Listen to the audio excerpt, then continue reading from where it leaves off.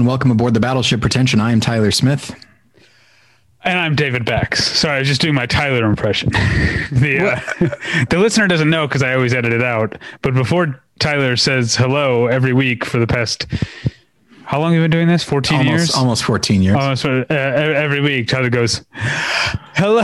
Yeah. Oh, it's so frustrating. Like when I do more than one lesson, like at this point, it's just me by myself, and I go in, and there will be times when I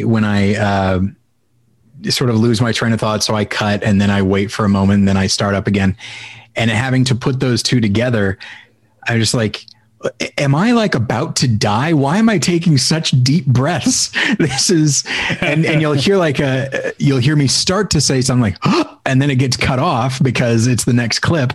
And it just sounds like, like I went to breathe and there was no air left. So yeah, but anyway, now David, that's my favorite Harlan Ellison short story, by the way. That was really good. Well done. That surprised me, and I'm excited. It put me in a good mood. But before we jump in and find out who the hell that was, I did want to tell everybody that the book, the 101 Best Movies of the 2010s. Battleship Pretension presents. Yes, thank you. Yes. Battleship Pretension presents the 101 Best Movies of the 2010s. It is done. It is in my possession. Literally, I was telling our guest that Jen is out of the house right now, so I was putting my kids to bed, and just as they were starting to doze off, sure enough, the UPS truck comes along and offloads 7 big boxes of books. And I'm very excited. And of course, I then had to start all over again with my kids. But I was very excited. And so I will let everyone know that at this point, obviously, if you've pre-ordered the book, it's coming. It's on its way. I'm going to ship them out probably tomorrow, actually.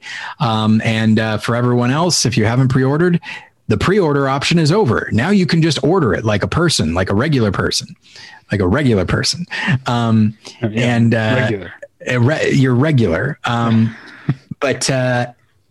just go to battleshippretension.com and click on the graphic on the left-hand side, and you can order the book for $14.99 plus shipping in the US only. But I will say this, I said it to our patrons earlier.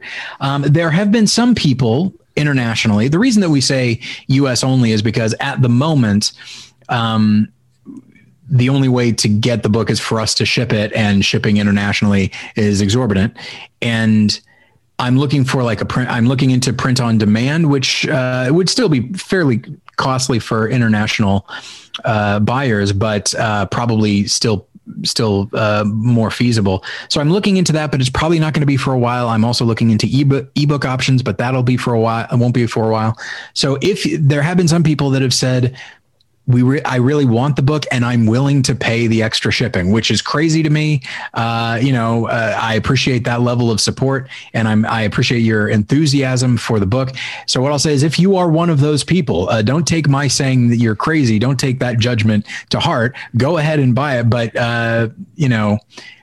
email me and we will work out the additional shipping cost. Right. And keep in mind, if you can wait, we are hoping to get the print on demand thing, which again will still be a little bit more than what the people in North America are paying, but not that much more. Yeah. But anyway, $40 a book or whatever. So we're very proud of the book. I love the design. I love everything that the contributors contributed. And so I'm very, this is our first book ever in 14 years. And for myself, I'm happy to be a part of it, as Dr. Venkman says in Ghostbusters. But anyway, just wanted to remind everybody of that. Then we can get to our guest. That's your go-to quote. I'm happy to be a part of it, like Dr. Venkman says in Ghostbusters, because no one else has ever said that phrase. everyone knows it's it. the only thing that Dr. Venkman says in Ghostbusters. The cadence in my head is him saying, "I love this plan. I'm happy." It's that it's that Bill Murray when he's enthusiastic, where it's like, I think you're still being sarcastic. But yeah. So anytime I use that phrase, I can't help but think of his, because it's a fairly mundane phrase, but in my mind, because it's so the cadence is so specific, it's like, well, I can't think of that belongs to him now. So I guess I should quote that character. But now, David, in the book, you and I did the most write-ups. Wait, should I do?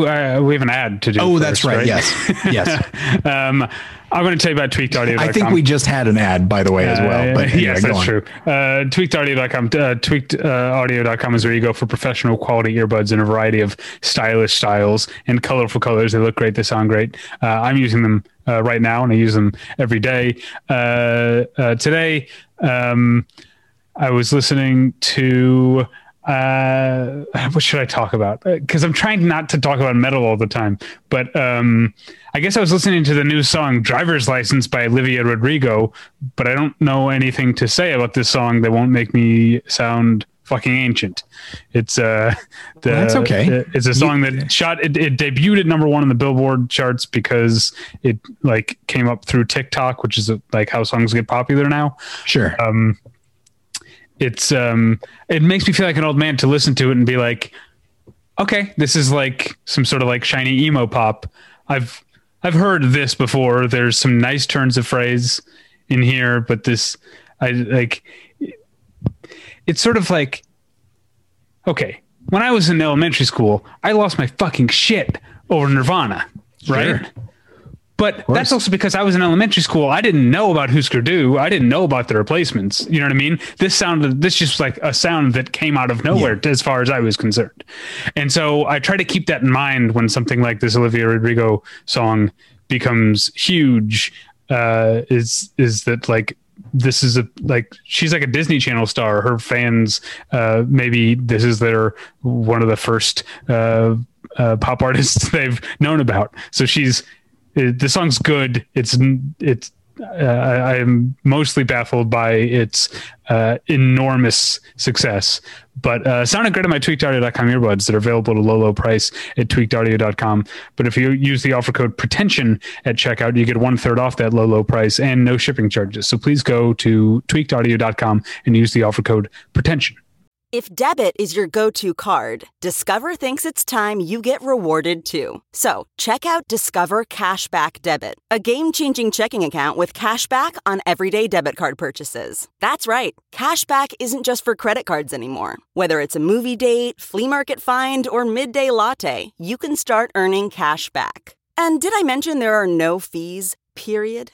Check out transaction eligibility and terms at discover.com/cashbackdebit. Discover Bank, member FDIC. Tyler? Yes. You were saying about the book that the third, you and I wrote the most because we are the founders of Battleship Pretension. But Battleship Pretension, for all intents and purposes, has a third member by this point. Mm-hmm. He contributed the second most, or I guess third most. Third most. Us as a tie. Well, I wrote one more than you, but that's fine. Did you? I wrote 26. Oh, okay. So you wrote the most. I wrote the second most. Yeah. The third most entries in the book were written by Battleship Pretension editor-at-large Scott Nye. Welcome back to the show, Scott. Hello. Always good to be here. Have you heard Driver's License by Olivia Rodrigo? No, I have no idea what you're talking about. Okay. Old man. Yeah. What do you get out of here? This is a podcast for youngsters, for gifted youngsters. I don't know what TikToks you're watching, Scott. Apparently the wrong ones. Scott, have you seen the book yet? No, I have not. Well, I've seen it, the pictures on the Facebook and the so forth. I have not physically held such a thing. Whoa, look at that. There it is. There. Yeah, that's super fun. Yeah, it's pretty neat. Excited. But this isn't a Patreon. We're not on video. Well, I'm just showing Scott, Yeah. But I don't want to spend too much time ogling the book. I'm trying to create some theater of the mind here, David. Exactly. Yeah. Okay. I don't know how great a job you're doing. It didn't work on me. So no, what we're actually here to do is not to describe the book page by page to you. We're not going to talk about the book at all. We're here to talk about our annual kickoff to our end of year coverage, except it's 6 weeks late. It's about time. Normally the first episode, this is at least for the past few years, the first episode we do in the new year is Scott Nye's top 10 of the previous year. But with everything sort of being shifted back and us tending to follow backwards from the Oscar ceremony with end of year coverage, we're starting today, the day of recording, February 11th, 2021, to talk about Scott's favorite films of the year 2020, the year that was. Yeah, it's been weird actually going into the new year, still thinking about the previous one. I don't know how you guys do it every year. They're keeping new movies coming out, and I'm like, well, I can't watch those yet. I still got this old year. Usually, I compartmentalize. Usually, you get used to it. Pretty good for you, I guess. But how weird is it that there are movies, like, obviously I'm assuming you're keeping your list to actual 2020 movies, but neither of you was on the episode last week when Angie and I were talking about how weird it is for a movie like Judas and the Black Messiah to premiere at Sundance and then be eligible for the Oscars that are about to happen. Yeah, I can't get past that. Like in most years, the Oscar nominations come out like before Sundance or around the time of Sundance. But it's weird to have seen, to have movies on my 2021 list already that are also being talked about in the awards conversation. I mean, I guess that's nice in some ways because it cuts down on the number of people who are like, this will be next year's Oscar frontrunner. Which I love that shit. But I love that shit. I love it because it usually isn't. But every once in a while, people are right about something about Minari or Call Me by Your Name that premieres at Sundance that has a lot of Oscar buzz and or at least awards buzz and keeps. Yeah, the only one that feels like it really went all the way, like in the past 5-6 years, was Manchester by the Sea, as far as like something premiered at Sundance and then eventually won an award. Yeah, it won 2 awards. Well, yeah, I'm just saying at least one. Yes, sure. Yeah, it's it's definitely, and as far as, look, people, they're not tuning in to find out about our draft, but it definitely is. I mean, you don't want to know. You would, if you knew how poorly I was doing this year, you would unsubscribe from this podcast. You're like, this guy does not know what he's talking about. I've done poorly in the past. This is a complete flame out. But I didn't think you made bad picks going out of it. It's just the way it goes. The nature that we're getting really granular and like inside baseball now, but the nature of this award season means that, so sometimes we do these swaps where if we have a pick on our team and it's not performing, you can swap it out for something that's still unclaimed. Yeah. Because of this stupid award season, I've swapped out 2 things that now, if I'd kept them, I'd have more points. But no one was talking about Andra Day for months and months and months. And then like suddenly she gets like a Golden Globe nom and like a Critics' Choice nom or something. Well, you had to expect that because the movie wasn't even coming out until February or something. But I guess I kind of gave up on having Andra Day when, was it Paramount? Or whoever had it was basically like, we're not releasing this in theaters. This is going straight to Hulu. I was like, that's a vote of no confidence. This one is never going to get me any awards, and so I switched it out, and suddenly Andra Day is racking up awards, or at least nominations. Yeah, I mean that's something that years ago I had Steve Carell for Best Actor for Foxcatcher. This is something I've said before, and the first few Critics Awards came out, and this is back before I realized how much of a disparity there can be between critics and industry. And critics weren't really nominating him for anything. And so I just cut and run and went with someone else that was doing okay critically at the time, but got nothing as far as industry, which was Oscar Isaac for A Most Violent Year. And sure enough, then the industry kicks in and Steve Carell's getting nominated right and left. And if I had kept him, I would have won that year. It was very frustrating. Well, I remember the time I really learned about the difference between Critics Awards and Industry Awards is that at the halfway point, I was leading, I think in 2015, 2016, I think because I had Rooney Mara for Carol was the main thing. Was like I was racking up points, and but suddenly I was like a Looney Tunes character, suddenly realizing I was walking over thin air because then the industry awards came out and everyone forgot about Rooney Mara, and I just like completely stalled out and everyone passed me. Yeah, and like right now, so Scott is winning by a fairly wide margin right now, about 35, 40 points. Yeah, sounds right. But I am worried about the same thing happening to me because I got a lot of critics friendly stuff. Yeah. And what's interesting is like, because I'm behind about 40 points behind you, which to me feels insurmountable.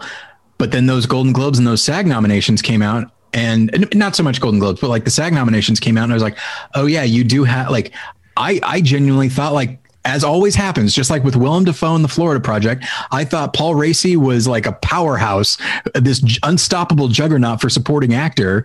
But no, we don't have any room for him with Jared Leto in there for the SAG Awards. And so I'm very interested to see how the next couple months are going to go from a draft standpoint and other things. Tyler, I was going to save this for the movie journal, which has already come out, but we haven't recorded yet. Have you seen The Little Things? No. Oh, okay. Oh, I know where it takes place. I'm aware. Jared Leto visits the strip club at Victory in Bellingham not once but twice, which is so close to where, like, right down the street from where you used to live, and right across the street from that $2 movie theater. Second movie theater. But it's supposed to take place in Bakersfield, yes?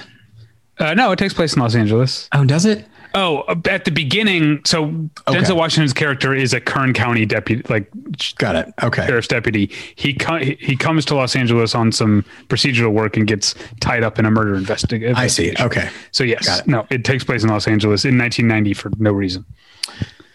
Yeah, I imagine there's a lot of things in that movie for no reason based on what I've heard. But that's neither here nor there. What is here and now is Scott's top 10. But also in the past, because it's dealing with last year. What's up? So yeah, I don't know. I don't really have a way of preamble. Obviously, last year was terrible for everyone. It was just the worst year ever. And I'm not going to pretend like I did okay. I got a couple kids. I got a couple kids out of it. Be one of those people. Yeah, I actively am trying not to do that, but it's also tough because it's like, yeah, it was a really bad year, but it was good for me. So, you know what, maybe I'll just keep my mouth shut for a while. Honestly, personally, I've had worse years. I just, try to be generous to the people. Exactly. Of course. I'm a man of the people.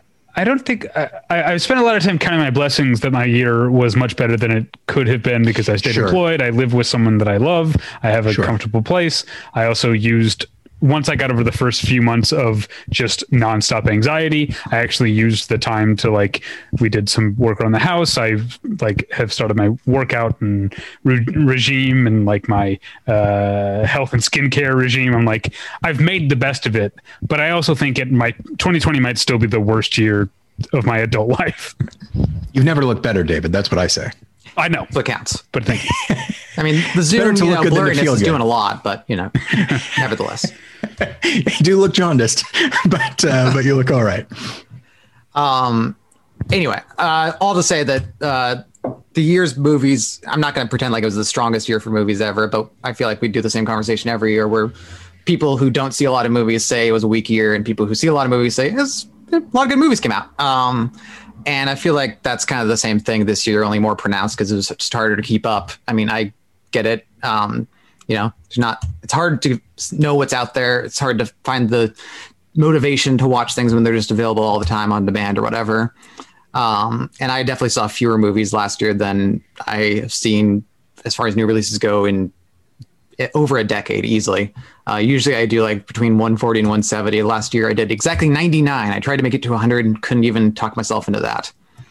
But I want to know what's the 2020 movie you couldn't talk yourself into watching? I started but did not finish both Tesla and American Utopia. Oh, okay. I would think you'd like American Utopia. I was digging it so far. I just then I just didn't finish it. I know you're not a Michael Almereyda fan, so that was Tesla is not the movie to win over non-Michael Almereyda fans. It's very much a Michael Almereyda movie. Proving a tough row to hoe. I made about halfway. There's a certain 2020 documentary that you could have watched. Who's to say I didn't? Oh, fair enough. Oh, yeah. All right. And with that, let's see if it made the list. I was going to say, and with that, let's get to your worst movie of 2020. Yeah. So this is a little awkward, guys, but I know we have the director on the podcast. No, I actually had trouble thinking of the worst movie I saw this year, because you really want the worst to be like the movie you saw where within the first like 20 minutes or so, you get that kind of like, ah, shit feeling where you can tell it's going to go wrong, and it just keeps going wrong and wrong and wrong and wrong. And the only one I could really come up with for that was George Clooney's Midnight Sky. And I believe David called out when talked about in the movie journal, the exact moment, which is when the little kid shows up and we find out she can't talk. And right away I was like, this is not going to go well for any of us. Yeah. Well, and I'll reiterate what I said in the journal. Let's not forget the movie starts with the words 3 weeks after the incident on screen, which is a pretty big red flag. I was less put off by that than you were. It was definitely a little like, okay, not so sure about that. But by the time the little kid showed up, that was when I really knew that it was going to get bad. And it's just like, even that bad setup proves to be the establishment for a horrible creative decision that they reveal at the end that I won't get into, but is just the most pointless twist you can imagine. And and if they just told the movie straight, there's a good story in there. George Clooney's trying to do his Leo DiCaprio thing, get real cold, real miserable. Could have all ended up pretty well. There's some exciting sequences, but it just felt like a bad merging of The Revenant. Yeah, it felt like a bad merging of The Revenant and Gravity with not that those are particularly good movies to begin with, but with neither of those movies' cleverness. The Gravenant, as it will now be known. You're welcome. So yeah, that's my worst. Okay. For overrated, I had plenty to choose from, but I tried not to pick on some of the smaller movies that had enough trouble finding footing this year amidst the pandemic and people's attention spans and all that. So I went with the largest movie that nevertheless I felt was overrated, and that was Disney and Pixar's Soul. I think technically it's Pete Docter and Kemp Powers' Soul. Weirdly, it's credited as director to Pete Docter and co-director to Kemp Powers because he didn't direct enough, I guess. I don't know. But I am not into most contemporary Pixar stuff, and this was not convincing me otherwise. I just think the animation style isn't that exciting. And I thought the whole first half of just constantly explaining what it was about was exasperating. And I really thought Jamie Foxx and Tina Fey are perfect examples of why you shouldn't cast celebrities in these things. They're just, every line reading is so overexcited and so overpronounced and not grounded in character. And it just feels like they are just trying to mug for the recording booth kind of thing. Yeah, I was not into it. So I haven't seen the film yet, but I'm curious, like, in your view, like where does contemporary Pixar start? Probably after Toy Story 3, although like, I mean, I'm not too big on WALL-E and Up and Ratatouille, but those are still pretty solid. Mm-hmm. After Toy Story 3, it gets dicey. I think the only one I really liked was Brave. But I mean, I didn't see Cars 3. I didn't see Finding Dory. Did you see Monsters University, which I wound up liking? Monsters University. I liked it a lot more than I thought. That's all right. Yeah, that's an okay one. I missed Coco, which I think was the one that people are really excited about. I know everyone loves Inside Out. I saw that, hated it. But I'll probably catch up with Coco at some point. Just when you guys remember when it came out and they were playing that like half-hour short beforehand, the Frozen short, attached to the movie. That was the moment that I was like, "There's no way I'm going to show up an hour before the movie actually starts just to go see Coco," which I'm not even sure I'll like. Yeah. So that ultimately turned me off, but I'll catch up with it someday. I could see you liking Coco. Yeah, it looks very visually dazzling at the very least. I think I'm generally with you about contemporary Pixar, except that I do really like Inside Out. Partially because, as I like to remind people at every chance, it's a hockey movie. Sure. But yeah, Soul, I can't remember what I said in the movie journal. I think I said it was pretty like batting 500 middle of the road Pixar stuff. So you would agree that it is overrated then, because people are very high on it. Yeah, I think my problem this year, and I'll have to like recalibrate. I feel like I have a worse sense of what the consensus of certain movies is. Oh, sure. This year, I think I've been spending less time on Twitter is maybe just a part of it. Yeah, I guess I thinking about it like, oh yeah, I guess Soul is like racking up a lot of awards, so people think highly of it. But I don't know. I guess people are talking about it like it's one of the best Pixar movies of the. Yeah, the weekend it premiered, people were very, very into it. That's all. I'm a big fan of Onward, and I wasn't expecting to be, but I liked it a lot. Yeah, I didn't see that one. For underrated, I'm going with a trio of movies that are kind of connected by a common theme. And these, to be fair, might not even be good movies. I dug them, but open to the opposing side. And they're 3 studio movies directed by women, The Turning, Birds of Prey, and Wonder Woman 1984. All of which were kind of dismissed or outright disparaged. For some reasons that are probably pretty valid. I do think the racial politics in Wonder Woman 1984 pretty dicey, even if it's a small part of the movie. And for some reasons that I think were complete bullshit. I mean, most of the case against Birds of Prey is just that it's too feminine as far as I can tell. And I think more and more the real thing is that they just don't conform to what has been established for these kind of big studio release movies in these kind of genres. But a lot of those things were established over decades and decades and decades by male tastes. So I think what we're seeing is kind of a radical shift in priorities as women take the helm more and more and get more and more creative power. And that's probably going to have a few rough spots along the way. I think that's what we're experiencing, but I think it's also really exciting in a lot of ways. I mean, there's a lot of stuff in Birds of Prey and Wonder Woman and The Turning that is really different and really strange and really interesting that I just haven't seen from male directors given these kind of resources. So I definitely am excited by what they point to. And I was really into each of these movies for their kind of freshness. I haven't seen The Turning, but I'm a big fan of both of the superhero movies you mentioned. Especially, I think Birds of Prey has really grown. I liked it when I saw it. And the more I think about it, the more I like it. I didn't care for it much when I saw it, but there's still visually, I think it's great. And I like a lot of those performances. Unfortunately, I think the best performance is Ewan McGregor, who is having more fun than any actor has ever had in any movie ever. Well, partially because he's been so dead on screen for so long. Sure. It's like, wow, he's really into it. Yeah. Cool. Probably okay. Down with Love was like the last like really vibrant performance of his. I'd say. Yeah, I still need to see that. Oh man, you'd love it. Really? I do. Yeah, that's a Scott type movie. I know. I was like 16 or 17 when it came out, and I was like, kind of interested, but like it's hard to get a group of teenage friends together to go see Down with Love. Right. Sure. It's a homage to 60s sex comedies, guys. What the hell was I going to say though? Oh, I liked him in Ghost Rider. That was the last movie that I was really into him. Oh, man. Ghost Rider. Yeah, I heard Ghost Rider and I was like, yeah. I mean, I hated that every moment of that movie. Did I block him out? Okay, Ghost Rider. No. I've got it. Yes. Polanski, baby. Mm-hmm. As far as that's a good transition. Yeah. Maybe let's not work the word baby in the same sentence as Polanski. Well, sure. We all have regrets this year, I'm sure. For honorable mentions, I just want to quickly run through 5 films that kind of in various ways upset the status quo in a year that was rife for that kind of thing. I guess this first one doesn't really, although it's a very aggressively weird movie.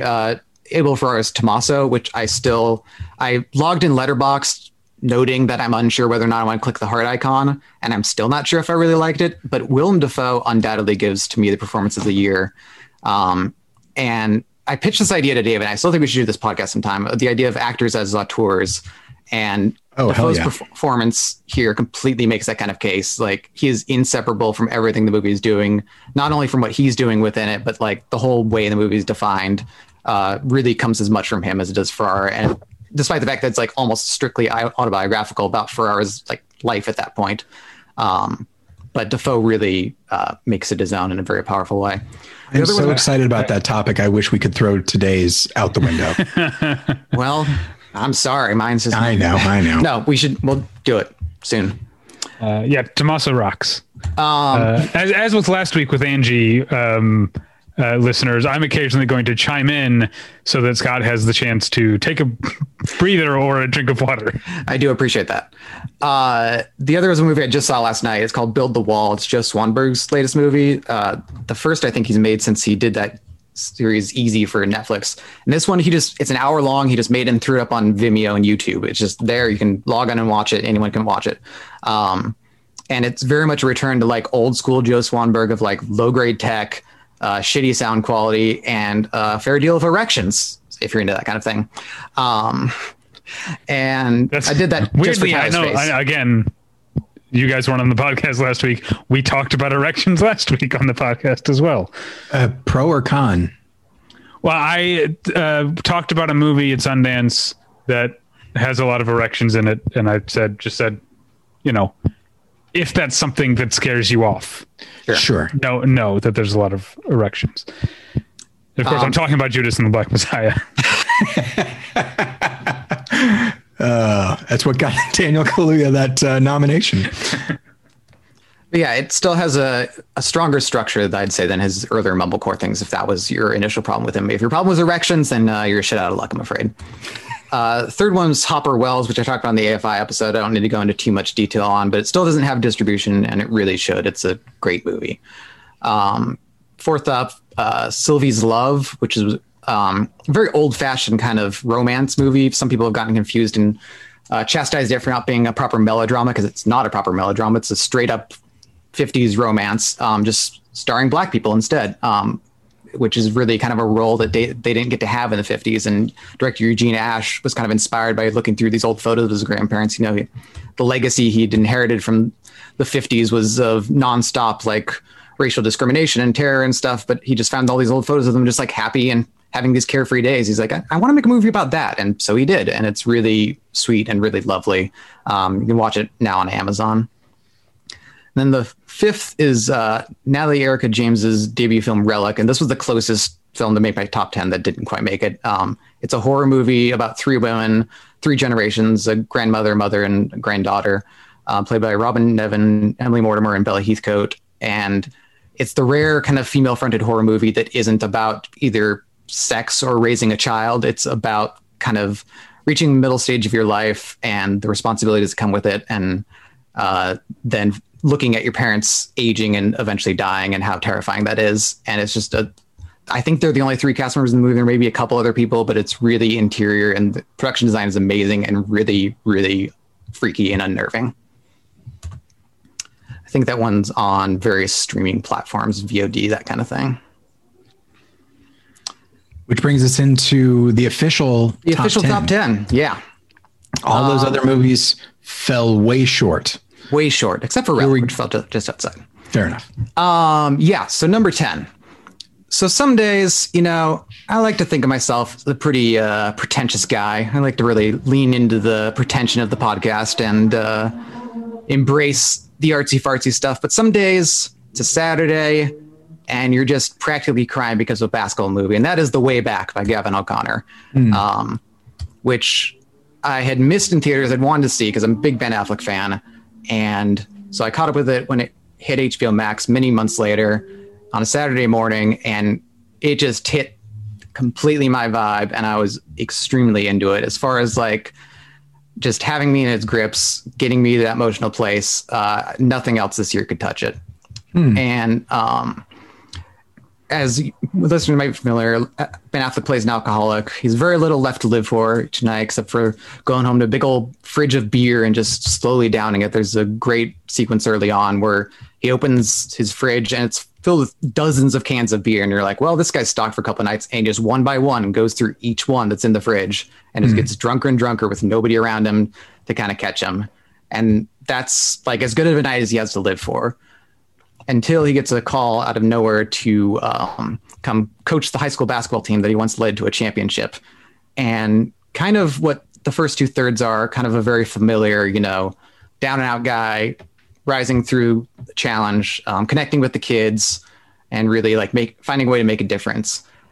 And it follows that path. And I would have been very happy if it stuck with that path the whole way, because definitely the emotional high point is, you know, when they win the big game and it all like all the rewards start paying off. But then it takes a left turn around there, and the arc kind of shifts, and it kind of I don't really want to get into too much detail, but it really centers on kind of the great lesson that anyone who played youth sports learned sooner or later, which was that phrase, it's not whether you win or lose, it's how you play the game. And it really becomes immaterial whether or not they win or lose. I'm not going to say whether or not they eventually do or how far the movie gets into their basketball season, but the point really comes home as far as the dramatic structure of the movie, that whatever difference, whatever number of wins they rack up is not going to solve Affleck's alcoholism. He has to figure that out for himself and has to navigate that in other ways and has to find rewards beyond leading kids to a championship. And it really navigates it in a very moving way. And I was just really impressed with it. Affleck is as good as he's ever been here. I know there's been a lot of reading into it of like, oh, well, he sure has the experience. And, I'm not going to cast aspersions. Maybe that's why, maybe that's not. He just has a real kind of grounded sense of being like a little bit out of breath, kind of has this defensiveness that springs to his eyes whenever people start to suspect that he's, had a few too many or coming off one or whatever else. He just has such an innate sense of that character and is so well-rounded. And yeah, I completely loved it. That's so exciting. When I first saw the trailer for it, because of course it's to whoever cut it, to their credit, they didn't overplay the inspirational part, nor did they overplay like the really depressing Manchester by the Sea, Lonesome Jim. Oh, weird. Both Casey Affleck aspects. And so as a result, I was intrigued that like, how are they going to bring this together without dipping too far into one or the other? And it's like, it is possible. And I was really excited to see. I mean, I missed it, but I definitely want to. Every time I remember that it came out, I was like, oh, I should prioritize that, because it definitely looks like my kind of thing as well, if balanced right. And it sounds like it is. Yeah, it really finds that balance really well. Much better than I was expecting. I was expecting it just to be like, well, basketball solves everyone's problems. Why wouldn't it? And, I love basketball and all, but there are limits. Well, I didn't know. This is another example of me being tuned out on discourse or whatever this year. I didn't even know it was a sports movie. I'm glad to hear that Gavin O'Connor is back to sports movies after Miracle and Warrior. He's good at. I'm assuming the basketball games themselves are well staged, because has proven himself to be very good at staging sports within movies. Even though he took a break from it for a few years there, making The Accountant, and before that, taking over from Lynn Ramsey on Jane Got a Gun. That's right. I forgot he did that. The basketball games are really well staged, and he also has a good feel for like how shitty a lot of Catholic high school basketball stadiums are, and kind of the various levels where you can see, how rich the alumni are, kind of thing. So they do a really good job with the production design as well there. All right. Number 9, another one that I revisited just a couple of days ago, just to make sure it should make the list. And indeed, Lovers Rock deserves to be on anyone's list. Steve McQueen's one of his entries in the Small Axe series. Shamefully, I've not gotten through all of them.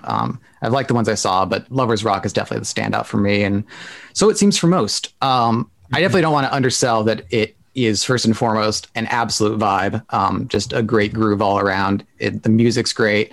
The dancing's a blast to watch. The cinematography really captures it in a really exciting way. It's actually shot, I looked this up today, by the same guy who shot Skate Kitchen a couple of years ago. I don't know if either of you guys saw that, but it was a really cool skateboarding movie that kind of shot skateboarding in kind of a way I hadn't seen before. It got really like on the ground and like just took on different perspectives and different ways you could hold modern cameras to kind of elevate things. Skate Kitchen is what led to the series Betty on HBO, right? Oh, I didn't know that. It's there's a series on HBO, 6 episodes so far, called Betty, about young women skateboarding in New York City, and I think it's created by the same person who made Skate Kitchen. That would make sense. That's a cool movie though, Skate Kitchen. But yeah, it's kind of the same approach here, where like he just photographs dancing in a different way than I've seen before, which is very focused on like hands and kind of middle body movements. You don't really see a lot of feet. There's not like a lot of really wide shots of all the groups together. It's very much about like the intimacy of everyone dancing together. But in addition to that, like that was kind of what I heard about it up front. That it's just like 70 minutes of people dancing, and that's true to an extent. But it's also really canny and perceptive about small ways that kind of major issues intrude on life. There's like it touches on hot button stuff in really kind of glancing ways. You know, there's one part where there's a guy trying to get into the party who's maybe a little aggressive, but then they hear a police siren coming. It's like, well, we can't have this aggression on the street because as soon as the police see that happening, they're going to come bust up this party. They're going to, you know, rough us up. You know, it's going to take a turn for the worse. So they have to drag that guy in. And it's just a quick, 2-second bit that says a lot about kind of the ways that Black culture has to compartmentalize itself and kind of hide its small bits of joy. And there's another part where the woman who's the lead character tries to chase her friend down the street and kind of runs this group of white guys just hanging out. And that's another example of like, there's potential for violence just right there when she's trying to get down the street, but it's just a small little bit. Gets into that, gets into rape culture. And then there's further themes, just like family struggles and kind of everyday things that we all deal with. But it's all kind of backgrounded to this dance party and not in a way that like diminishes from that party, but just kind of contextualizes it and gives it more texture than maybe you'd expect right away. And yeah, just flat out, it's just such a sweet, energetic, and celebratory movie. And when you think of like what an ensemble can do as like a unit that kind of breathes and moves together, this is a really incredible ensemble. And a lot of them, are only really there to dance. They don't really have any characters to play, but they really add to kind of the texture and feel of the movie. And it's a real blast. Yeah, I absolutely loved it too. I'll save my thoughts on it for some time in the next couple months, I think. Fair enough. All right. Number 8 is Sofia Coppola's On the Rocks. I'm a long-time Sofia Coppola fan, as many of us are, of course. I was 17 when Lost in Translation came out. Perfect age for a movie to change your life, and it's one of those movies that did. And this, aside from the fact of the Bill Murray of it all, definitely has the same sort of flavor. It has more humor than she's had in any of her movies since then. But it also has a real kind of driving force behind it. Just kind of enough of plot to kind of urge it along. As listeners may know, I have a definite taste for these kind of simple stories where nothing much happens, but it's just about people kind of figuring things out that are shot really well. And it is beautifully shot by Philippe Lesour, who also shot The Beguiled and Wong Kar-wai's The Grandmaster. And it's really just about Rashida Jones and Bill Murray kind of reconnecting through this sort of arch narrative of Rashida Jones slightly suspecting Bill Murray really suspecting that her husband is cheating on her, and them kind of going through a kind of thin man adventure to catch him in the act. And Bill Murray has such a great way of kind of urging her along throughout the movie and always kind of getting her to do all these things she doesn't really want to do. And in addition to Murray just being so damn charming all the time, he has a real kind of sense of what this character might be hiding through his own humor, and the way that he pauses between like lines. Like Rashida Jones has all these parts, but she starts to call him out for things he's done in the past, and he'll kind of brush them off with a joke. But then when she comes up with something that really lands and really hurts and really makes a difference, he still comes up with a joke, but there's just a little bit longer where he's trying to figure it out. And the space that he and Sofia Coppola craft between those moments really defines the character in a really interesting way. There's never really a moment where he kind of comes out and apologizes for all the hurt he's caused over the years and all that.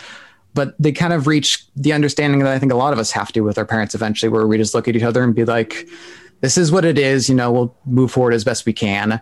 And it's a really lovely bit of filmmaking that I think kind of gets undersold. It seems simple on the surface, but Sofia Coppola has such a great sense of economy and how much you can do with little moments. I mean, the opening alone, where she starts out at Rashida Jones and her husband Marlon Wayne's wedding, and just cuts between them sitting at a table to them jumping into, of course, it's a Sofia Coppola movie, of overly ostentatious swimming pool, and then immediately cuts to their home life of them picking up toys. And with that, you've kind of established like the immediacy of their relationships. And she brings that approach to every scene. There's a character played by Jenny Slate who's in the movie for, I timed it the last time I watched it, like a minute and a half total, but she creates this whole world for Rashida Jones's social life in that time. And yeah, it's just a really lovely, beautifully made movie. Sounds like a good performance under 15 minutes to me. I've got her on my list. All right. I still haven't watched that one, but I was 17 when The Virgin Suicides was released in theaters in the US, at least. There you go. We've all been 17 before. Number 7. Oh, that I've been meaning to say where these movies are at. So The Way Back is on HBO Max now and also on VOD. Lovers Rock is on Amazon, and On the Rocks is on Apple Plus, which, they offer a free trial. Just do that. That's what I did. Thank you. Thank you for doing that. Actually, that's very helpful. For sure. This next movie is on the streaming service that we've all decided to subscribe to, which is, of course, is Netflix. That is Charlie Kaufman's I'm Thinking of Ending Things. And I've been a huge Kaufman fan forever. And so it's no surprise to me that his latest movie is equally as masterful as anything that he's written or directed in the intervening years. This is kind of overtly about a young couple, Jesse Buckley and Jesse Plemons, who are going home to visit Jesse Plemons' family, his mom and dad, have a meal with them, and just kind of for her first time meeting the family. But as we learn in the opening narration, she is indeed thinking of ending things. She's thinking of breaking up with him at any moment. And so she's not that invested in making a good impression. And as one expects from a Charlie Kaufman movie, things just get weirder and stranger, and it starts to feel like they're maybe trapped there, and maybe they never left the place they're from, and maybe they don't exist, and who's to say. I think it does have a very clear narrative through line, and just based on conversations with friends and various reviews I read, I think we all kind of agree on what it's really about and what's really going on. But what's remarkable about that is that it really doesn't matter. The central feeling of the film doesn't rely on complete understanding of it. It really gets through kind of these feelings of loneliness and desperation and regret without really clarifying what is strictly happening within the film. And that's, to me, always been Kaufman's great gift. And I think this is one of his better efforts in that regard, that he can develop something that's completely surreal and strange, that has some logic behind it that he doesn't entirely explicate, but which carries with it a great deal of feeling. And as with most Kaufman movies, an element I always forget, that he's great at incorporating the way we incorporate movies into our own lives, the way we quote movies kind of offhand, or try to pose ourselves like characters we've seen before, or especially if you've been involved in productions, maybe quote lines from plays you've performed years ago. And they just these way the way that art really always stays with you is kind of a through line in his films, and very much present here, and almost completely the emotional heft of it by the end. In addition to Jesse Buckley and Jesse Plemons, who two Jessies spelled differently though, Toni Collette and David Thewlis play his parents, and they're both as great as they've ever been. It was photographed by the same guy who shot Cold War. So it's just as beautiful as that might suggest. And it's edited by Kaufman's, I'd say, longtime editor. He also edited Synecdoche in New York, and it has that same sort of slippery feeling of just kind of things are just kind of gradually slipping away, and reality starts to make less and less sense, but it all kind of has this consistent momentum to it. Yeah, I thought it was absolutely gorgeous, and it shook me in many ways that I don't want to get into right now, because there's other things I want to say about it that would be spoilery, I guess, would be the word for it, so that I won't say. But I will point out that among all the other things that Charlie Kaufman is good at, the movie is also very funny. Yes. It's also very unsettling. Yes. in many ways, but it's very funny. And David Thewlis is his argument: how do I know a painting is supposed to be sad if there's not a person in the painting looking sad? It's very funny, but also to people who spend a lot of time thinking about and appreciating and loving art, that's a very frustratingly common. It's not always put into words like that, but it's a very frustratingly common way of superficial way of engaging with art that so made me laugh and made me kind of frustrated with the character as well. Yeah, Kaufman has a lot of those laughs that are either also sad or also kind of frightening. I love the way that Toni Collette's waving to them at the start from inside the house, and she just can't stop waving, which is a very energetic mom thing to do, but also it goes on so long it's kind of creepy too. Yeah. All All right. So what number was that? That was number 7. 7. Okay. Number 6 is also a little bit surreal and a little bit, I guess, creepy in its own way. Hong Sang-soo's Yourself and Yours, which I've talked about a billion times on the show. I know. We're all sick of Yourself and Yours. We got to get through the yearly Hong Sang-soo. No, what I'm saying is you've completely gone off the rails at this point. Like, I understand a movie, like if it had premiered at a festival in 2019, but I saw Yourself and Yours 4.5 years ago almost. So did I. So my rule for these kind of things, for those who are curious, my rule is as long as a movie is released within 5 years of its premiere date, then that still counts for this year. Like if it's actual like commercial release to the public in the US. Yes, because my top 10 list is distributed stuff only. I got some festival faves, logged in the back for next year, but I only go by distributors. So, so just so the listeners know, so they're not lost looking, where's the Yourself and Yours from 2020? This is a movie that premiered, I don't know what festival it premiered at, but premiered in 2016. That is correct. But was only released to U.S. audience, regular U.S. audiences, I guess, in the year 2020. That is correct. So you can watch it there's some digital cinema platforms. If you go to Cinema Guild, their website, they'll link you to them. Or I think you can watch it on Mubi right now as well. So there are ways now to see it, which wasn't true years ago, which is why it couldn't be on any other top 10 list. Though it deserves to be because it rocks. So it's interesting now to look at it and kind of contextualize in the films Hong's made since then. He's made probably 5 or 6 films since then. And he had come off a run at the time of these very like highly structured films with repeating scenes and incidents, which really came to a head with Hill of Freedom and Right Now, Wrong Then, which are kind of like maddening in their structure. Good movies, but very maddening. And Yourself and Yours has an element of that. It's about a man who's his friend tells him that he saw this man's girlfriend out. She had a wild night out, and seems to be presenting in a way that like maybe she'd be a little suspicious of her, and he confronts her about that, and she completely denies it and breaks up with him. And in the intervening weeks, he starts to see her everywhere, or maybe it's duplicates of her, and there's either she's multiplying or there's a twin situation, or it's hard to say because it's a slippery, surreal Hong Sang-soo movie, but it's really very much about like the regret of miscommunication in relationships and the regret of letting go of a relationship too soon. And I've seen it a few times, and it's really, really an effective film. And I would say still, it's up either that or Hotel by the River is his best for me.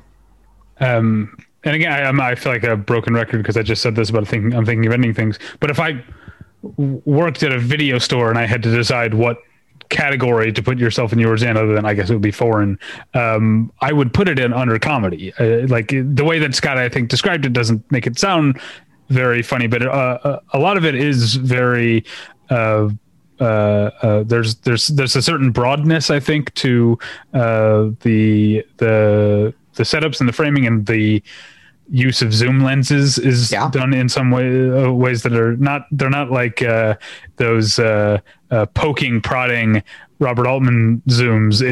They're kind of comedic zooms. I don't think the movie is as good as Hotel by the River or On the Beach at Night Alone, but I liked it too, I guess. I also saw I always bring this up because I saw it. I took the day off work because I had a bunch of like sick days. But I took the day off work during AFI Fest, and they showed Yourself and Yours. It was its second screening. It was like a Monday at like 11 a.m. or noon, and they showed it at the Egyptian because I think they just like, we have the Egyptian, we need some place to put the second screening of this Hong Sang-soo movie. I've never been to a screening of the Egyptian that was so underattended, like a Monday I'm sure. at 11:30 in the morning for a Hong Sang-soo movie. It was there were like a dozen of us in there. That's almost like too big a screen for Hong Sang-soo. All right. Number 5, getting back into the studio fare, Lee Wanell's The Invisible Man, which I talked about on kind of the halftime episode we did back in June or July or whenever the hell that was. It was July. Judges July. Well, I mean, I can't believe like it. Everything still feels like it's the same. So, but yes, that was 7 months or whatever. Indeed. 7 months ago. All right. Yeah, this is Lee Whannell's second film as director, with Elizabeth Moss in the lead. And as far as like those great Friday night studio films, which are so few and far between, I think only Gone Girl from the past 10 years really stands up to the level the Invisible Man is working at. Just the marriage between what Whannell's doing with the camera and the sound design and what Elizabeth Moss is doing on screen is really, really incredible and really, really a high wire act. And, you know, there's that Ernst Lubitsch quote, which I tried to find attributed, but I'll just believe it's true because it sounds good, where he said, "There's 1,000 ways to point the camera, but really only one." And it's something, you know, you don't always see directors go with. They'll shoot a lot of coverage and kind of piece it together piece by piece. But here, every shot has a real intention behind it. And, you know, it's not the right shot because it is symmetrical or because it goes on for a really long time. Although Whannell uses both really expertly here. It's just, you can just feel it. It's just the right shot because it's the right shot.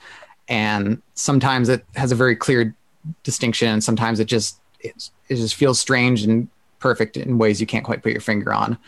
And, you know, moment for moment, I couldn't get over how well this movie was made and how thrilling it is at every point and how insanely good Elizabeth Moss is and how vanity free she is in her gradual and eventual complete descension into madness, over being terrorized by her now invisible an aggressive ex-boyfriend.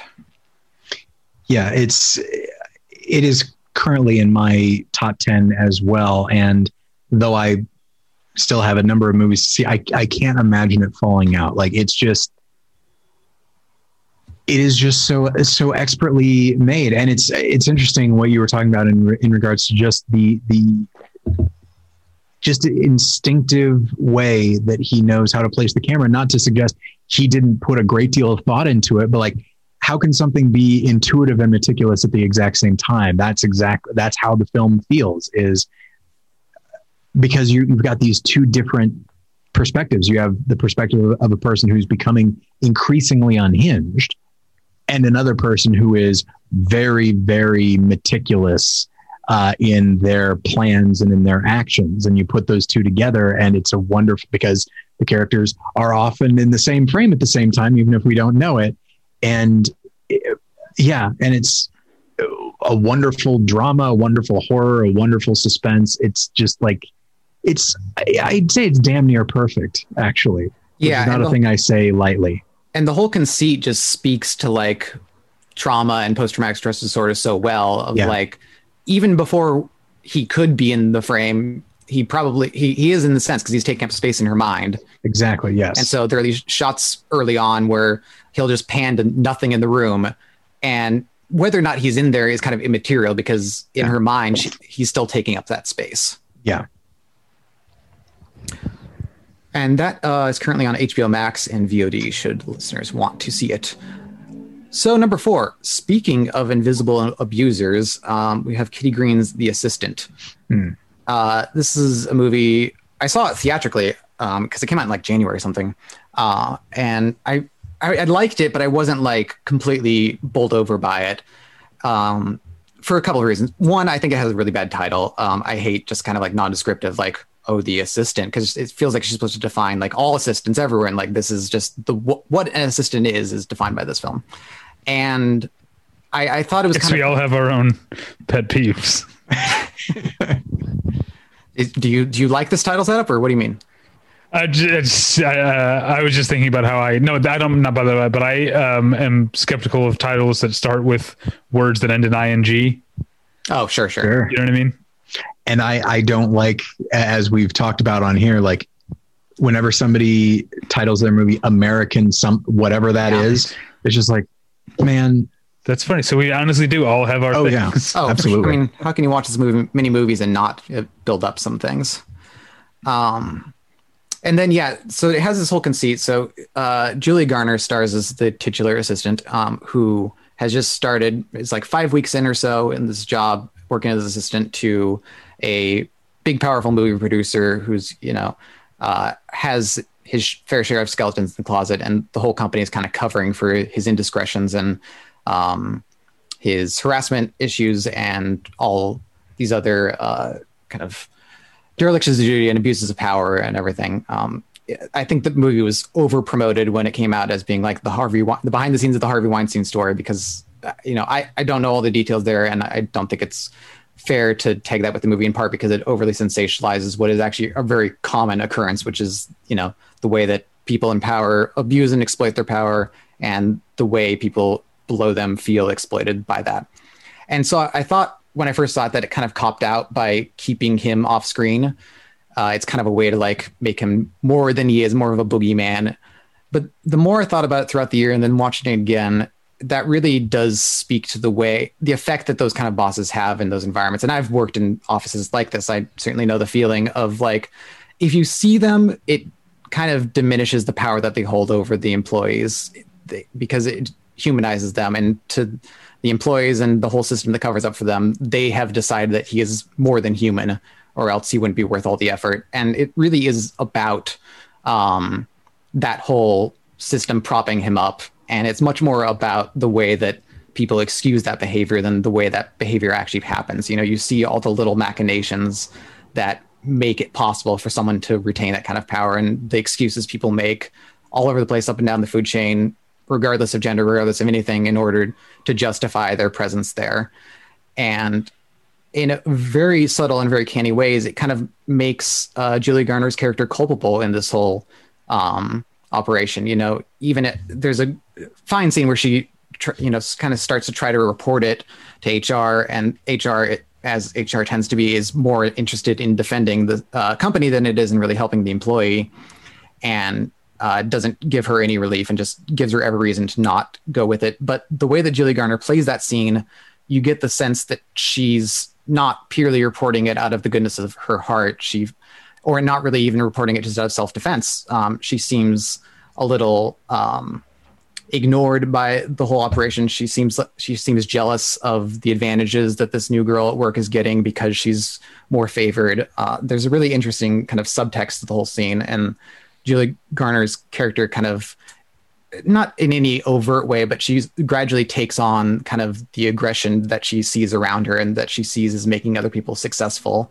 It just takes place over the course of one day, and Kitty Green, who wrote and directed the film, is very smart about not developing too much into that. You just get little snapshots, little snippets of pieces that you have to add up and put together and kind of get a sense of this place and the sense of her trajectory within it that might not change the course of things at her company, and she might just become another cog in this machine. It's very undecided what her ultimate fate will be, but it gets so much of the texture of those kind of places right, from the kind of drab interiors to the kind of way people behave as though they're trying to be helpful, but they don't really want to put themselves too much on the line. It's just a really well thought out and well imagined movie. I haven't seen it, but Julia Garner is the shit. I would recommend anyone watch the first Dirty John miniseries with Connie Britton and Eric Bana and Julia Garner and Juno Temple. And apparently I don't know if it's real or not, but there are rumors that Julia Garner is going to be playing Madonna in a Madonna biopic. Oh, I can totally see that. Be super cool. And I know a lot of people know her from Ozark, which I have not seen. When I think of Ozark, I think of the Onion headline, Netflix algorithm suggests viewer who liked Ozark might like pretty much anything. Yeah, it's certainly people really like the show, and there's a lot to like about it, specifically Jason Bateman and Laura Linney, but she, I think, is really one of the highlights. I watched the first season, I think one episode of the second season, and I was like, I think I get this and I'm good. But she definitely, I think it's the thing that got her recognized, and I'd say understandably so. I'm not sure if I'd say the show is worth watching just to see her, especially because there are other good performances, but she is definitely a highlight of the show. Cool. And I just looked it up. I had forgotten this phantom rumored Madonna biopic is said to be penned by Diablo Cody. I think. Huh. I'm not sure. We all hated her for a while, and then I feel like there's been a lot of revisionism. I don't know. I mean, I like Jennifer's Body, and I like her script for young adult. I don't think Jason Reitman's direction does the script any favors, but yeah, young adult is the one I think that that turned me around on her. I never saw Jennifer's Body. I ought to, but yeah, I didn't like Juno, obviously. Yeah, obviously. And I didn't really like, what was the last one they did together? Started with that T. Tully. Didn't really like that. Yeah, I didn't see that one. Cool. So that's on Hulu and various VOD platforms. Number 3 is... I think it's on Canopy as well, by the way. Really? The Assistant. I believe so. Well, good for Canopy. Yeah. They're getting some high-profile movies these days. They really are. I just watched Miss Juneteenth on Canopy. Oh, that's a good movie. And I saw that I think Beanpole is on there. And yeah, Canopy is turning into a really nice little streaming service. Thank you. Brought to you by yeah, your local library. Cool. So number 3 is Andrew On's Driveways. I thought I heard a about to speak noise. Anyway. I just gasped because I also love this movie. Yeah, it's pretty great. It's practically everything I want from American independent movies that we so rarely get. Just is simple stories about people with commitments and bills to pay and just trying to make it through the next thing in life. It is about a woman played by Hong Chow, and her name's Kathy. She's tidying up her late sister's house so she can sell it, only to find upon arriving that her sister was a hoarder who didn't pay her electric bills. And they really tease out the details. The writers and director Andrew On really tease out the details in a really subtle and effective way, where we kind of gradually find out that they weren't all that close, and she being suddenly confronted with how her sister had been living over the final years of her life proves kind of quietly devastating. It's a really effective portrait of kind of adult relationships and the way people become estranged from each other, which then ties into what her son is going through. He's just there. He doesn't really have anything to do. She has to work remotely all day and then clean out the house kind of whenever she has time. They don't really live in the town, so he has no friends there. And so he just kind of gradually befriends the next door neighbor, played by Brian Dennehy, who's a Korean War veteran and a widower who's nearing the last act of his own life and is also kind of isolated and doesn't have a lot going for himself, but it is very happy to look after this kid. And the relationship they form is so moving and so well wrought without being... It kind of, I guess you could say it kind of tips over in a sentimentality at the very end, but by that point, it's so restrained all of that it earns Brian Dennehy's final speech so well. And that speech he gives is so overwhelming and so moving. And I really wish that Dennehy had caught on more in kind of the conversation of the great performances of the year, because it really was an incredible kind of capper on his career. Also, interestingly, the characters weren't intended, Hong Chow's and her sons, they weren't intended to be Asian American in the script, which is by 2 white writers, but somewhere along the way they brought in Andrew on it, and he just suggested it, and all the right people said yes in order to make that happen. Not only does it kind of bring it closer to himself, based on what I've read in interviews, just kind of his own experience, as he notes, is a way to kind of physicalize their feelings as outsiders. They're cleaning out this house in the middle of Michigan, not exactly a hub for the Asian American community, and everyone around them is white, and they're naturally going to look at them as outsiders just by virtue of them not being from the city, but also just their minority status very much puts everyone like at a slight remove. And it's an interesting way to kind of texture the film, and also just gives Hong Chow a great role. Finally, she's not playing the weirdest person you ever met, although I've always liked her in those roles. But she's really, really good here. Yeah, there's not much else I have to add, except that I like the slice of life scenes of Brian Dennehy and his buddies at the I guess like VFW or whatever. But where veterans go to play bingo. Yeah, and one of them was played by the great Jerry Adler. Oh yeah. And then they actually have there's a scene. They have their own scene at the grocery store together, which is also a very affecting scene. Oh yeah, and before kind of Cody's allowed to hang out with Brian Dennehy all day, he's shipped to various like neighbors' kids' houses. And as someone who was often shipped to neighbors' kids' houses after school and stuff growing up, it really gets the feeling of just being in seemingly stranger's house with just the shittiest kids you've ever met in your life. That's a nice bit of texture that I don't often see in coming of age movies. Yeah, and Christine Ebersole plays the mom of the neighbor kids, and she's an actress that I like. Familiar recently to viewers of Search Party as Portia's mom. Oh, I still need to catch up with Search Party. Oh yeah, well, just got renewed for a 5th season, so I know you can plenty to catch up on. Yeah. All right, number 2 is Hirokazu Koreeda's The Truth.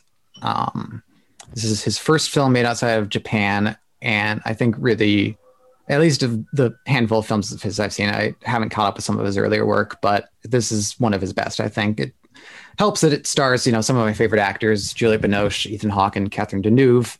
Binoche and Deneuve, despite being two of the greatest French actresses of all time, have never been in a movie together. And it almost seems like they've been waiting for parts this good or a relationship this good to play. She plays, much like Deneuve herself, a legendary French actress. Her character's just published her memoir, and Juliette Binoche plays her daughter, and Ethan Hawke, who plays Binoche's husband, come to visit to kind of celebrate and drive her to and from the set of the film she's working on. And all these elements kind of just bring Deneuve into confrontation with how she's aged and how close she is to the end of both her career and her life, and how her diminished status that she's worked so hard to attain maybe won't really matter as she nears the end of her life. She's has this kind of uneasy relationship with her daughter and doesn't really have the emotional resources, I guess, to fortify it. And the way the two of them play that relationship is really sharp. I mean, they're both just very cunning and observant actors, and a lot of the script is apparently not quite improvised, but sort of built around the actors themselves and kind of how they built the characters on set and kind of adjusted day to day to accommodate that. And you can tell that Koreeda has a real insight into both of their kind of personas and what they're capable of. It was also shot by Eric Gautier, who's a great French cinematographer. Definitely has an eye for this kind of sentimental stuff. He shot Summer Hours and A Christmas Tale. These great kind of blown out images that lend a sort of surreal, shimmering quality to all the scenes. And everyone in the cast is just so good.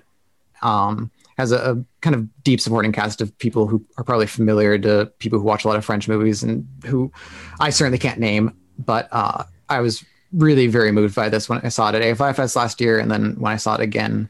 And it's on VOD and Showtime for anyone who wants to catch it. I like this movie a lot too. We should say the title, The Truth, probably refers to a lot of things, but it's also a bit ironic because Catherine Deneuve's character's memoir is full of lies, which causes a lot of friction. I also love Ethan Hawke in it. I feel like I still feel like an Ethan Hawke defender, even though I think over the past 5 or so years, I think people have caught up. But I still feel like I want to defend him. And I like how, given the kind of characters who really made his name in the 90s and like Before Sunrise and Reality Bites and stuff like that, how good he is in this movie at playing a character who's usually at a disadvantage, usually like trying to catch up with the conversation. He's playing a person who's in a place where his insecurities are on display and can't be hidden because of his outsider status as the American. Well, and especially the language barrier, because he speaks like the tiniest bit of French of anyone who's probably married to a French person. Yeah. I think it's a really good performance. Yeah, absolutely. All right. Number 1. We did it, guys. Got all the way to the top. All right. Well, wait, did we say, where were the last couple viewable? The Truth is on VOD and Showtime. Oh, Driveway is same deal, VOD and Showtime. Okay. All right. Showtime. So now that's the build up to number 1. Here we go. The curtain falls. Go ahead. All right. So as far as I can tell, I can't remember if I've ever or when the last time I would have put a debut film as number 1. And it's not that I'm opposed to debut films. It's just that, it's rarely their best effort and they usually get better. And there's usually plenty of films by more experienced directors who are, better at putting forward their vision and ideas and all that. But it's a strange year for a lot of things. And why can't it be a strange year for this? So my number 1 is Shannon Murphy's Baby Teeth, Now, there are a couple heavy hurdles to get past with in considering Baby Teeth and in considering whether to watch it. One of which, bad title. It's called Baby Teeth. Very off-putting. I understand. All one word, too. Yes. I understand why you would not want to watch such a movie. The other hurdle is its premise. It is about a 16-year-old upper middle-class girl with cancer who falls in love with a 23-year-old drug addict. I get why that premise sounds very boring and dull and not that exciting. And to boot, she has a father who is a psychiatrist who's kind of largely checked out of raising his daughter, and her mother who's maybe overly invested in raising her daughter, but is kept on a heavy dose of pills via her psychiatrist father. So it has all these elements that are very like familiar indie tropes that are not that inviting because they've been so worn to the ground by so many lesser films. But what this movie certainly has to start with is a great cast. Eliza Scanlen, who is probably familiar to most of us from Little Women, or those of us who saw the HBO series Sharp Objects. She was really the highlight of that series, and she plays the lead, the girl in question. Her boyfriend is played by Toby Wallace, who I don't know anything about. I think he's kind of a newcomer and better known to the Australian stage scene for whatever that's worth. But her parents are played by Ben Mendelsohn and Essie Davis, which is throwing shade at the Australian theater. No, I'm just saying, like, hard to develop an overseas rep based on that. But her parents are played by Ben Mendelsohn and Essie Davis, which should count for something around here, I should think. And the whole cast. She's a BP award winner. You're damn right. Sorry, I didn't, not that anyone was necessarily missing me, but I had to mute myself for a while because the cat was making a lot of noise outside my door. So, but I definitely wanted to chime in and remind everybody that Essie Davis won Best Actress for The Babadook several years ago for the BP Award. And don't worry, everyone, the BPs are still coming, just later, like everything else. Hell yeah. The cat just wanted to chime in on the truth. Just really feeling, wanted to support the Ethan Hawke love. So yeah, this is adapted from a play, but you'd really never know it. Unlike the vast majority of stage adaptations, it's not about like presenting the play just as is or doing sort of a theater plus where they take all the lines and just set them in the shopping mall or whatever. It takes the central drama and reimagines it for the screen while still retaining kind of the intimacy of the stage, which Shannon Murphy achieves by doing kind of a lot of interesting close-ups. It really reminded me of kind of Wong Kar-wai cinematography, where there's kind of this wandering camera that keeps going closer and closer to the characters so that they're really kind of, practically right in our laps. They're really right up in our faces, and the actors are really inventive with what they do with the close-up. Eliza Scanlen in particular has a way of kind of playing to and with the camera that isn't like overly winky or cute or anything, but kind of draws you in closer to her experience of the scene. And it's just really sharply written, very funny. The characters spend most of the film making the wrong decisions, which the film doesn't condemn them, but it's also not non-judgmental of them. The feeling is really like when you've confessed that you've done something bad to your parents or your spouse or someone who loves you, and having them kind of embrace you for it and love you all the more for it, and just like draws you closer to them. The mistakes they make humanize them and add texture to them. They're not forgiven for those things. They're not condemned for those things. It's just the fact of this strange experience they're having, a strange point at their life, and the way that Mendelsohn and Essie Davis, the parents, try to kind of give Eliza Scanlen room, but not too much room in this relationship that they very much disapprove of, but also they want her to have whatever she wants because she's going through this horrible ordeal. And yeah, it's a tough film to really sell because I recognize that it has a lot of seemingly off-putting elements, but I haven't seen some, especially in a debut film, something this funny and fresh and consistently inventive. I really didn't know what it was going to do aesthetically or dramatically from one moment to the next. Kept me always on my toes, and it's a really, really strong film. It's on Hulu and VOD right now. All right. That's very exciting. A lot of, yeah. And a lot of good recommendations. And I guess one of the, I don't want to try and like cheer people up about an unfortunate year, but like, especially like from a theater going standpoint, like if you're like theaters being shut down and all that, but it's kind of neat that your entire top 10 is available right now. Yeah, people can go and find it. It's not like there's some stuff that's still in theaters, but only in certain cities. Like listeners can go and watch all 10 of your favorite movies right now if they wanted to. And that's kind of exciting. Yeah. It'll be interesting to see the way that adjusts in the years to come whenever theaters become a thing again, whether or not they'll keep pushing things out in sort of a at-home platform. Yeah. But no, that's I'm as always, like there are a lot of movies I haven't seen this year, especially just having so little time. But they all sound very interesting to me, and hopefully the listeners are interested as well. So thank you very much, Scott, as always. Thanks as always for having me. I'm glad my internet held out. It went down 3 times today, so it was only a matter of time before. Indeed, yeah. Battleship Retention is charmed, blessed once again. Yeah, that's it. Exactly. Yes. So, well, thank you for being here, Scott. Yeah, thanks as always. Let's see. You can find me at battleshipretention.com. That's you can find us at battleshipretention.com, where you can find reviews of plenty of the movies that Scott mentioned were reviewed by one or both of us at some point over the course of.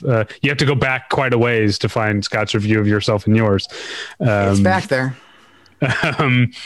This week on the website, by the time you're hearing this, I believe I will have watched and reviewed The Mauritanian. We'll see how Baby Yoda does on in the Disapprove in the courtroom scenes.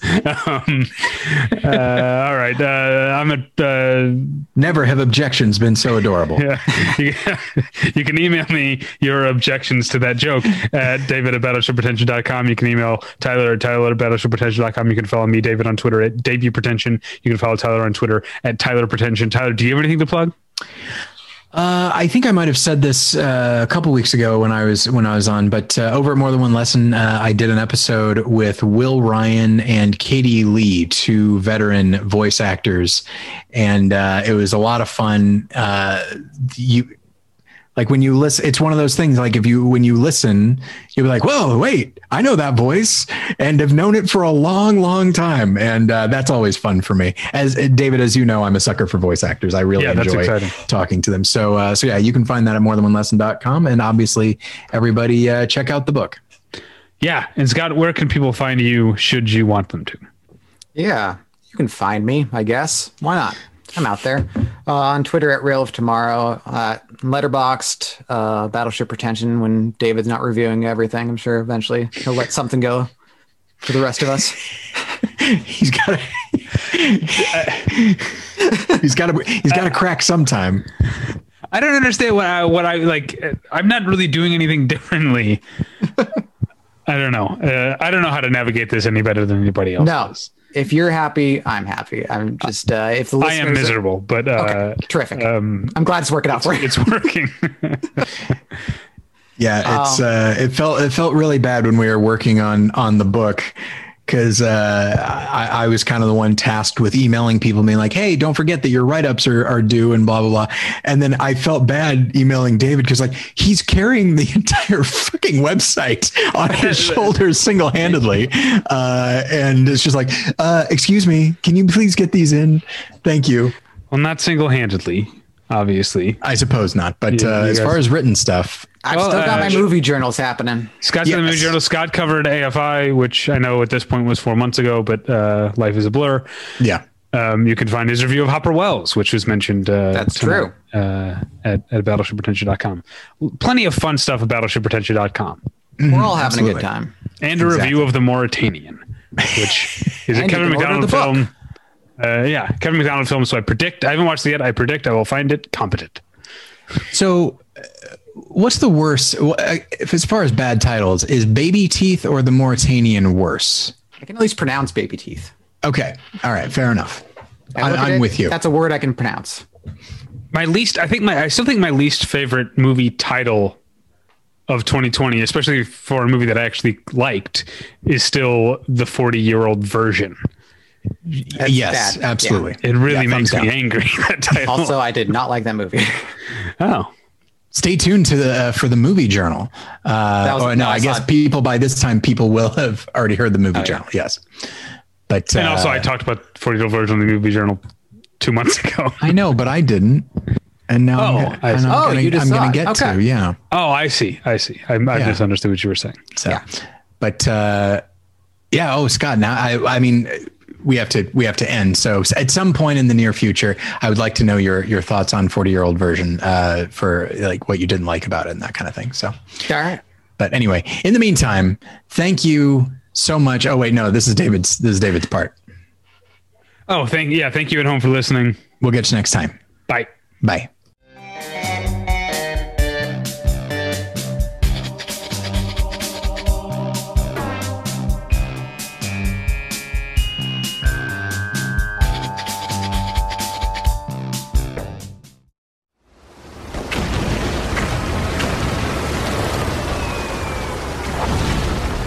This program is a proud member of the Battleship Pretension Fleet.